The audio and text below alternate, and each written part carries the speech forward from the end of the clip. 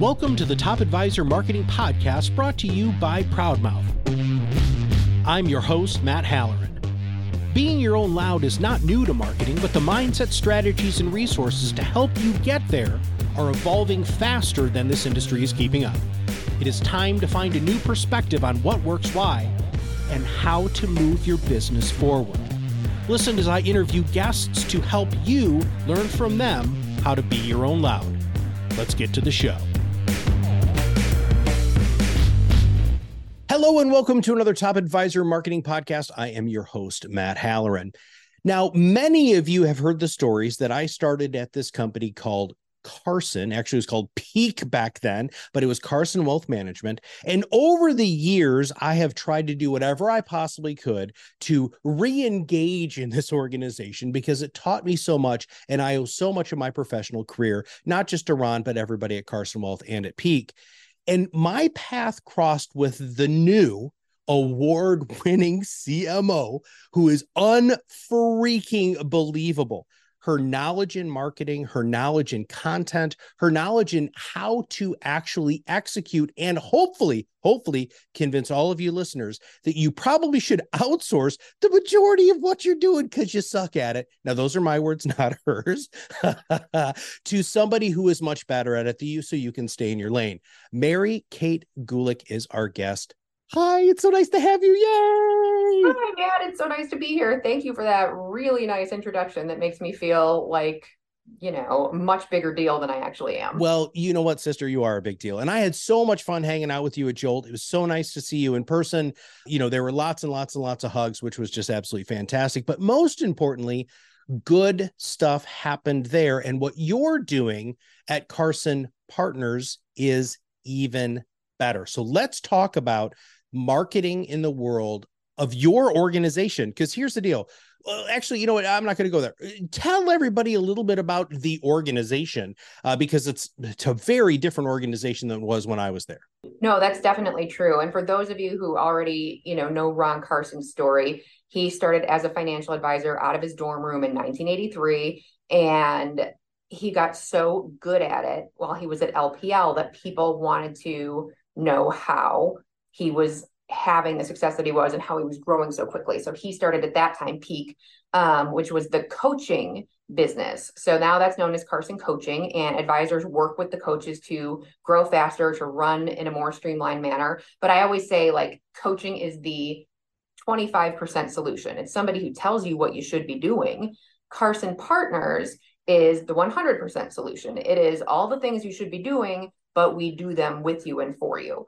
So when an advisor comes on as a partner, we take on their technology stack, we take on their marketing, we take on a lot of their operations and their compliance and an awful lot of the investment management if they want us to. And what that does is that frees them up to do the things that they actually freaking care about doing. And for some advisors, they really want to be with clients. For other advisors, they want to get out of that world and they just want to run the business instead of dealing with Salesforce integrations and fighting with compliance. Because I don't know a lot of advisors who say that that's why they got into this business, was to do that. So our job is to take all of that off of people. And we've built incredible teams who do that. So that's what we do at Carson. We still, obviously, Carson Wealth is still an entity. So we do work with clients, but the vast majority of our partners are not branded as Carson Wealth. They keep their own DBA.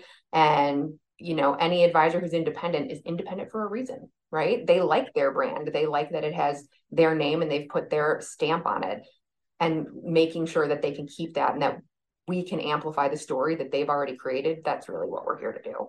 I want to ask you a little bit about that, though, because, one of the things that makes a great financial advisor is that they're controlling, right? So how are you convincing advisors to rescind that level of control to the Carson Partners solution? The truth is, Matt, there are some things that they don't want to have control over anymore. And I always worried, particularly with investment management, that advisors would be like, nope, portfolio construction is my deal. That's my lane. Stay out of my lane. The folks that we tend to attract to the business are planning first. And so it's very much less about the portfolio construction as it is focusing on the goal, building the full financial plan for life. And the portfolio is a part of that. They're involved in the strategy, but they're really pretty much okay delegating that to the experts. Now, that said, where it has been, where some convincing has had to be done, is around marketing and brand, which I always find hilarious, because you would think that things like portfolio construction would be harder to let go of because that's where the expertise is, right? But for those advisors who have really enjoyed what they've been able to do with marketing and who really just love getting out there and building an audience, no, I love my website the way it is. I love what we've done. And being able to say, okay, but do you have time to A/B test everything that's on your homepage within an inch of its life? Do you, if someone types financial advisor in Chicago, Illinois, when are you coming up? Because on this platform, we optimize the heck out of this, and we've done it hundreds and hundreds of times. We know how to do that, and we have the time and the team to fiddle around with that and to get it exactly right. So at the end of the day, it comes down to this idea that they simply don't have the bandwidth to do the level of testing and to get the outcomes that we get. And we, of course, my whole thing is I don't do things that don't work. So we've got the receipts on what does work, and financial advisors are controlling. They're also pragmatic, and they look at the receipts too. So when they know something works, they're going to go with the thing that has the evidence behind it. Well, let's talk about that, because what makes you a great advisor and what marketing has worked for you, and I'm going to very loosely use the word marketing there, what has worked for them in the past doesn't seem to work now. What are advisors doing wrong? Now, I'm going to preface this too. You have worked with thousands of advisors, right? So this is, you're not, you have unbelievable levels of experience with this.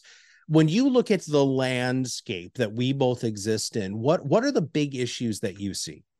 There are a few things. I think the most important things are behavioral in nature, more so than they are about strategy, because you can give them the strategy, they'll agree with the strategy, but there are things that people really want to be doing, even if they're not the right things. So the things that advisors do wrong kind of across the board are, first of all, they try to do all the things. They try to do all the things instead of focusing on the one or two things that close a client.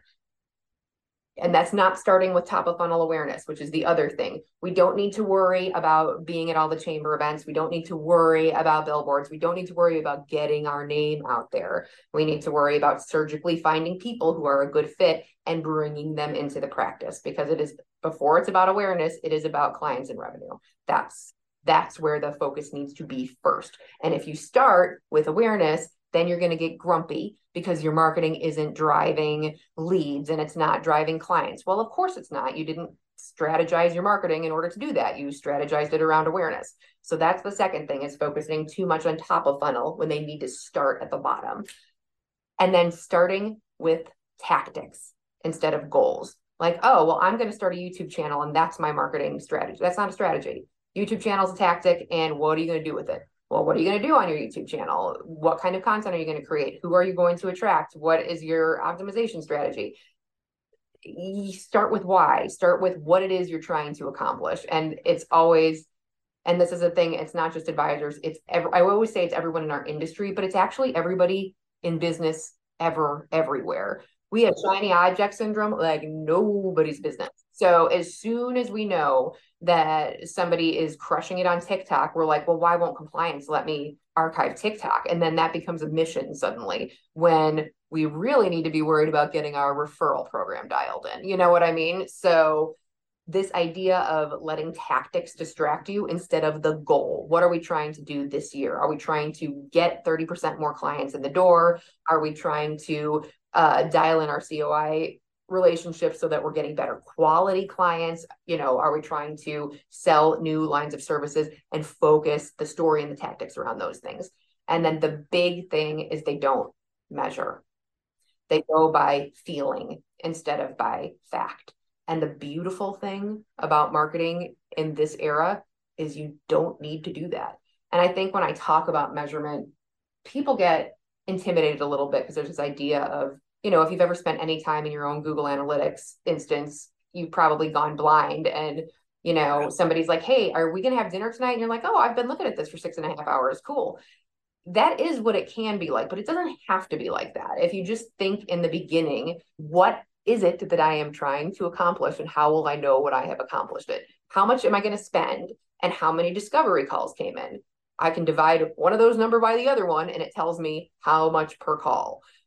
That's real quality measurement, and it's very simple. So just ask yourself, if you are going to sponsor this event, are you doing it in the hopes of talking to people at the event, at your booth, and getting calls scheduled with them? I spent $10,000 to sponsor this event. I scheduled 5 calls. That is $2,000 per call. That is what you spent. And if you can do that, then you start to see a benchmark. And I know that if I do a webinar and buy $500 in ads that push to that webinar, and I get 500 people there, and I set time with 20 of them, that's a much better ROI, right? That's a much better cost per call. So think about the most simple way to say, am I getting anything out of this? Your emails, are anybody opening your emails? Are they generating conversations? No, then I guess you don't need to do that anymore. Decide ahead of time what's important, and make sure that you set up your work in such a way that you know the answer to those questions, because otherwise you're just spraying randomness into the universe. And I am staunchly anti-randomness. Well, there's also a momentum component of that too, right? So when you do the webinar, or when you sponsor the event, or when you're deepening relationships with centers of influence, it's still very important for you to have the social proof available, so that, and that's where the vanity metrics and the measurement really falls away, to be really honest, because all of the social proof that you have to create in order to support when you are trying to do what you just referred to, which we call pull marketing, right? That's everything you just did. I'm having people opt into my thought leadership instead of me trying to hard sell them. That is a really, really different thing. So how do you quantify the social proof that is needed to support all of the stuff that you guys just said? That is such a good question. And quantifying it, you use the term vanity metrics, which is a term that I love. I have X amount of followers. That's a useless statistic, except for it makes it more likely that someone will opt in. But you can't measure that. But you can, if you're tracking it long term, you can see a top of funnel velocity change. But if you're not measuring funnel velocity, which, please, I hope you're not measuring funnel velocity at this time. If you are, then we could have really good conversations. But the way that I would think about quantifying it is focusing more on how you operationalize it, right? So think about, now that we have the ability to get testimonials, how are you getting them? How are you asking for them? How are you using them? And how are you reusing them? So if you get something that comes in on Yelp or Google reviews, are you taking that, making use of it on your website? Are you making a graphic out of it, sharing it on social? Because then you can take, maybe you only have 10 testimonials, but you've used them in so many ways that you create the impression of more volume than actually exists. I want to pause you there. Hold on. You just open up a huge can of worms, sister, that I want to just dive into, because a lot of advisors will say, well, I already did that. I don't want to do it again. Let's talk about the rinse, lather, and repeat thing that you just kind of brought up there. If you're not reusing it, you're being wasteful. And that's just the truth. I'm a lifelong content creator. There is no point creating a piece of content if you're not going to squeeze every last bit of goodness out of it. Think about even just creating a video for your clients, where you're like, hey, everybody, I know everybody's freaked out about this Silicon Valley Bank thing from a few weeks ago. And, this is what it means to you. This is why it's not going to affect you. Yeah, you just made that for your clients and you emailed it to them. There are other people who could benefit from that and who could get a glimpse into your thought leadership. So hand it over to your marketing implementer. They can pull out 5 quotes from it, make 5 different social graphics. They can make an audiogram out of it and be sharing that on your social. They can have the whole thing transcribed in 5 minutes and pop it into ChatGPT and make a nicer blog post out of it and make it a little more reader friendly. These are really easy things. Of course, you have it on your YouTube channel. Then you can embed the video within the blog post once it's on your, why wouldn't you do that? The content's already there. You can either keep creating, or just build in the processes, the simple processes by which those things can be repurposed so you get the full volume out of it. It's just a question of maximizing existing assets. And the beautiful part about that is you don't need a marketing director level person to do that. You need a VA, right? Or, somebody at an implementer level, and that's a much less expensive resource. So I caution anybody not to even get into the game of creating content for anything unless they have a plan to repurpose strategically. Hey, it's Matt here, jumping in for just a second. Hey, if you want to go from being the seeker of clients to being sought after, then influence is your answer. It's the only marketing that's left today for advisors. But how much influence do you have right now? Well, to find out, take our free 5-minute test and get a scorecard that reveals and ranks your level of influence. Just go to proudmouth.com to start. You keep using the word implementer, so let's expand on that a little bit more. What do you mean by finding an implementer? Yeah, I talk about this quite a bit. I think one of the things that I talk to advisors a lot is one of their first moves when they're like, you know what, we need to up our marketing game, is they talk about hiring like a director level person. And that's great. There's value there. It's expensive, but it does take you out of the weeds. But this is somebody who's going to be focused more on strategy. And there are some doing type things that they'll be able to do or that they'll have time to do because you want them focused on the big picture. That's what a director level person should be doing. And so what's going to end up happening is they're going to need to outsource the doing anyway. So they end up kind of managing that bit. Either you're going to hire them a team or they're going to outsource some of the doing. One way or another, it ends up being pretty expensive. And that is a good move sometimes. But at the time when an advisory firm is just thinking, we need to up our game, man, it's usually not a director that they need. It's usually something like a full-time implementer. So you are still responsible for the strategy. You or your COO or somebody within the organization is like, this is the strategy. This is what we're focusing on. Then someone else does the doing. Now, it's a less expensive hire, but you're still highly involved. So there's still a time investment on your part because this is someone that you have to train and someone that you're going to need to continually let in on the strategy. And the truth is, it's hard to find somebody with all the implementation skills, somebody who's going to develop the website and edit the videos and do the podcast and do all the social graphics and do good writing and do your newsletter. It's not impossible, but typically there are channels that you want to focus in and you'll find somebody who can, do well, who's very good at multimedia, maybe not such a good writer, maybe not such a good designer, or a very good designer who does some decent automation, but they don't do any development. The idea of trying, and people do this, they're like, I need a marketing person. That means they can do all the marketing things. I've been doing marketing for 20 years and I can do a lot of the marketing things, but the idea that you will have the same person who is going to do your front end web development as is going to design your graphics, that is a different person. So having an implementer is a bit challenging. But if you're mostly focused on things like social and things that are doable with the more democratized tools, like things like Canva and any kind of marketing automation software that's dev free, then you can do well with that implementer level, but you just have to be prepared that you still own strategy and you're still highly involved. So if the goal is to get it off your plate, an implementer doesn't take it off your plate. An implementer maximizes what you do.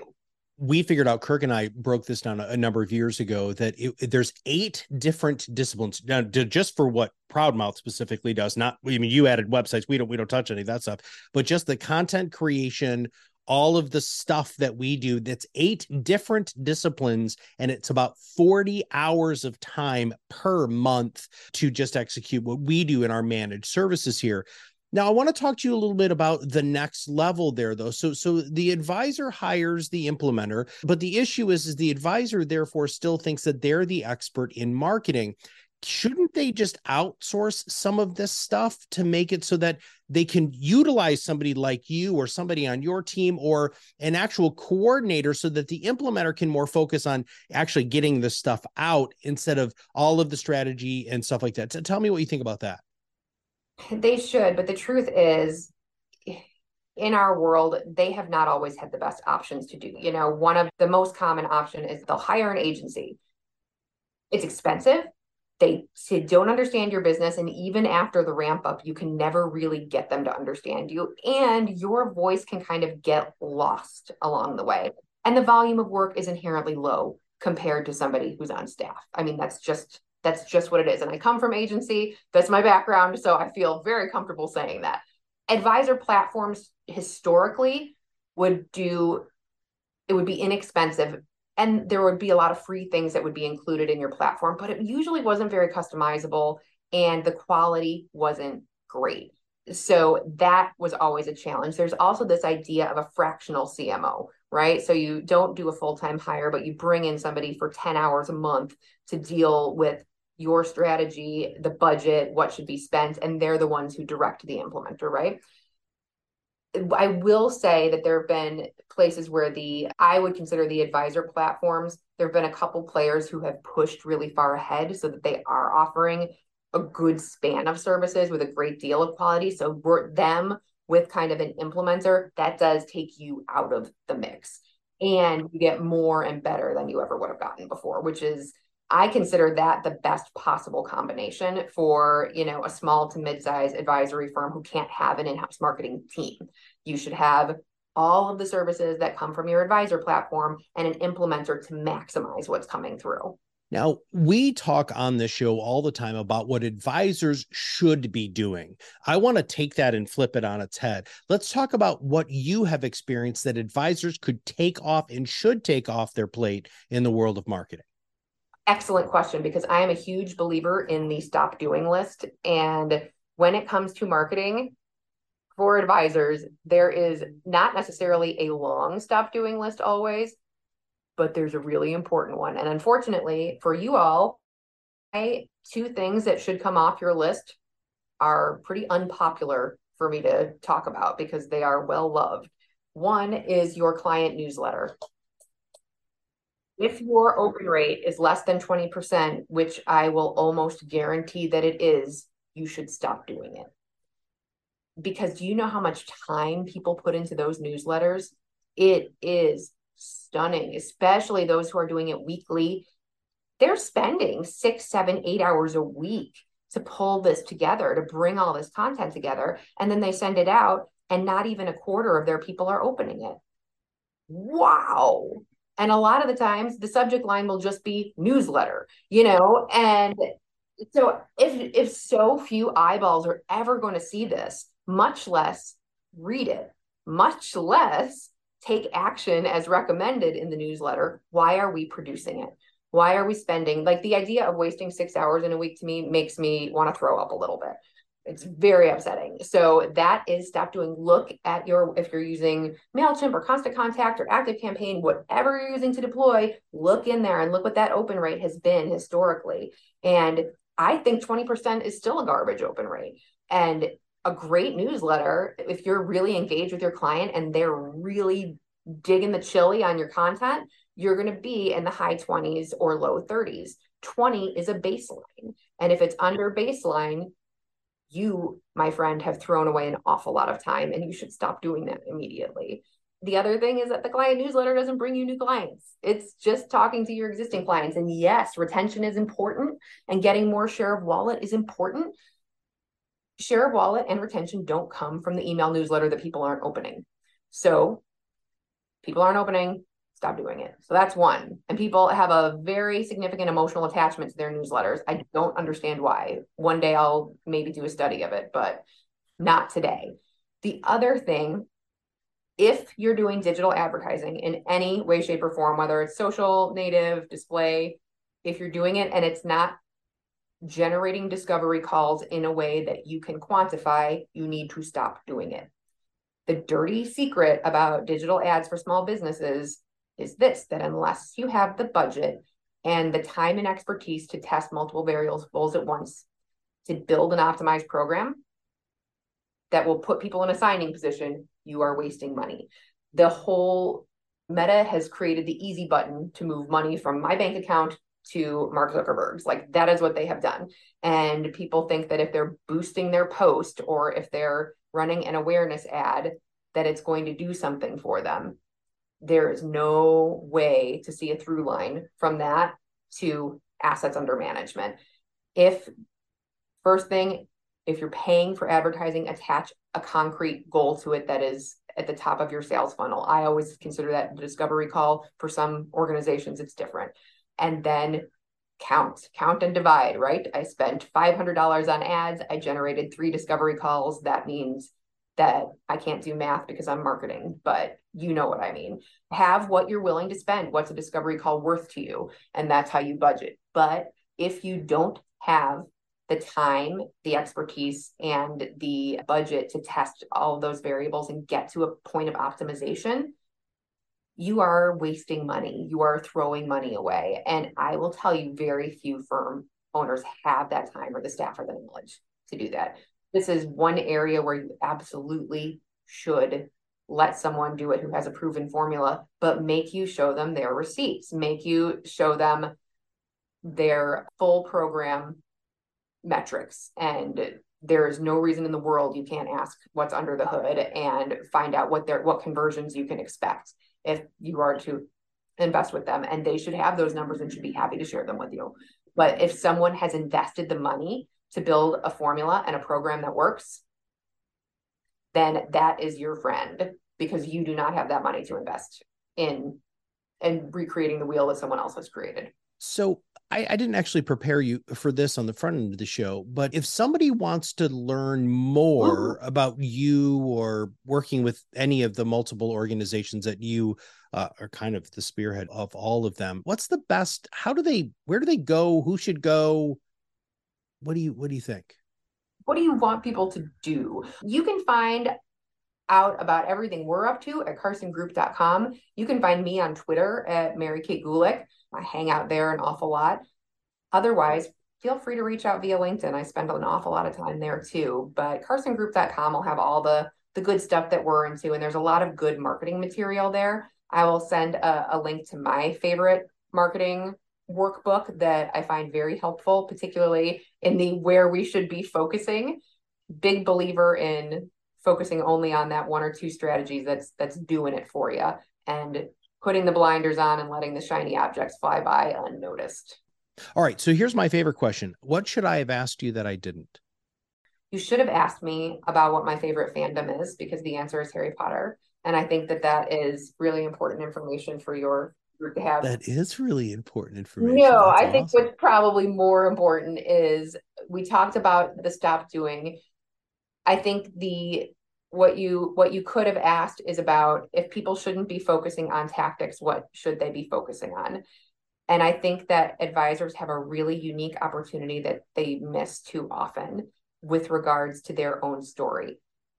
I think lay people think about financial planning and financial advice and wealth management as kind of cold and clinical, spreadsheety professions. And I mean, if you've met one advisor in your life, you know that's not true. Like, there's so much passion and warmth in this work, and everybody who's gotten in it has gotten in it because of some kind of purpose.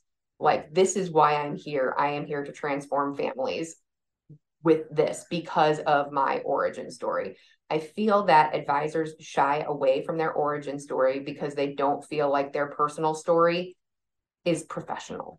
They don't feel like it fits into that financial services bucket. But I'm going to tell you right now, financial services is the least trusted product category in the United States for a reason. And hiding who you actually are and not letting people see the human is not going to make you more trustworthy. Hiding behind all the, what do? We do comprehensive financial planning, including blah, blah, blah, blah, blah. Nobody cares. Nobody cares what a fiduciary is, even though it's really important to all of us. They want to know who you are and why they should trust you. People don't trust businesses, they trust people. So show them who you are, and then that's how the connection is made. I feel like I can only convince about half of the advisors I talk to about this. There's still this idea of separating your professional self from your real self that the world has simply passed that paradigm by. That is not how we live. I have, people on Zoom when we're all working hybrid still, they'll apologize. Oh, my kid's crying. Oh, my dog's barking. I'm like, we don't apologize for our dogs and our kids anymore. We don't. This is It's all life. It is all life. And the people you are working with, they are now a part of your life and you are a part of theirs. Think about expanding those boundaries and letting them in a little bit more. That's where retention comes from, because emotionally it would be hard to leave you. And that's where signing, because they can see this is somebody that I need in my life. This is somebody that I trust to help me. So take a step back from the financial services jargon playbook and think about how you talk to your friends. Think about how you talk to your kids. Think about how you talk to your brother and sister, and use the words that people use to connect. And that is the language of our personal lives, not the language of the business. And we call that influence acceleration, right? In unapologetically being yourself. That's the key to any content marketing strategy, is giving people the you-ness, because again, that's exactly what they want. Well, Mary Kate, thank you very much. I'm so happy to know you. Thank you very much for spending some time with our audience today. And we'll make sure that we have those links in the show notes so that people can reach out. Awesome. Thank you, Matt. This was a real pleasure, and look forward to talking again soon. All right, everybody. Again, if you want to know and how you can figure out how to give yourself the permission to unapologetically be yourself, you can do it for free in our PodRocket Academy. Go to proudmouth.com. You can fill out our free 5-minute test to find out what your gaps are in your influence, and most importantly, mindset. Not just your influence, but how you're thinking about things the wrong way. And we do it very gently, and it's very nice. You get a very nice report. So with that, for everybody at Carson Partners, all of us here at Proudmouth, this is Matt Halloran. We'll see you on the other side of the mic very soon. Thanks for listening to the Top Advisor Marketing Podcast, brought to you by Proudmouth. If you want to know more about how you can be your own loud, visit us at proudmouth.com and sign up for the PodRocket Academy. Through courses and office hours led by professional podcast producers and digital marketers, you will learn everything you need to know to become the trusted subject matter expert you were meant to be.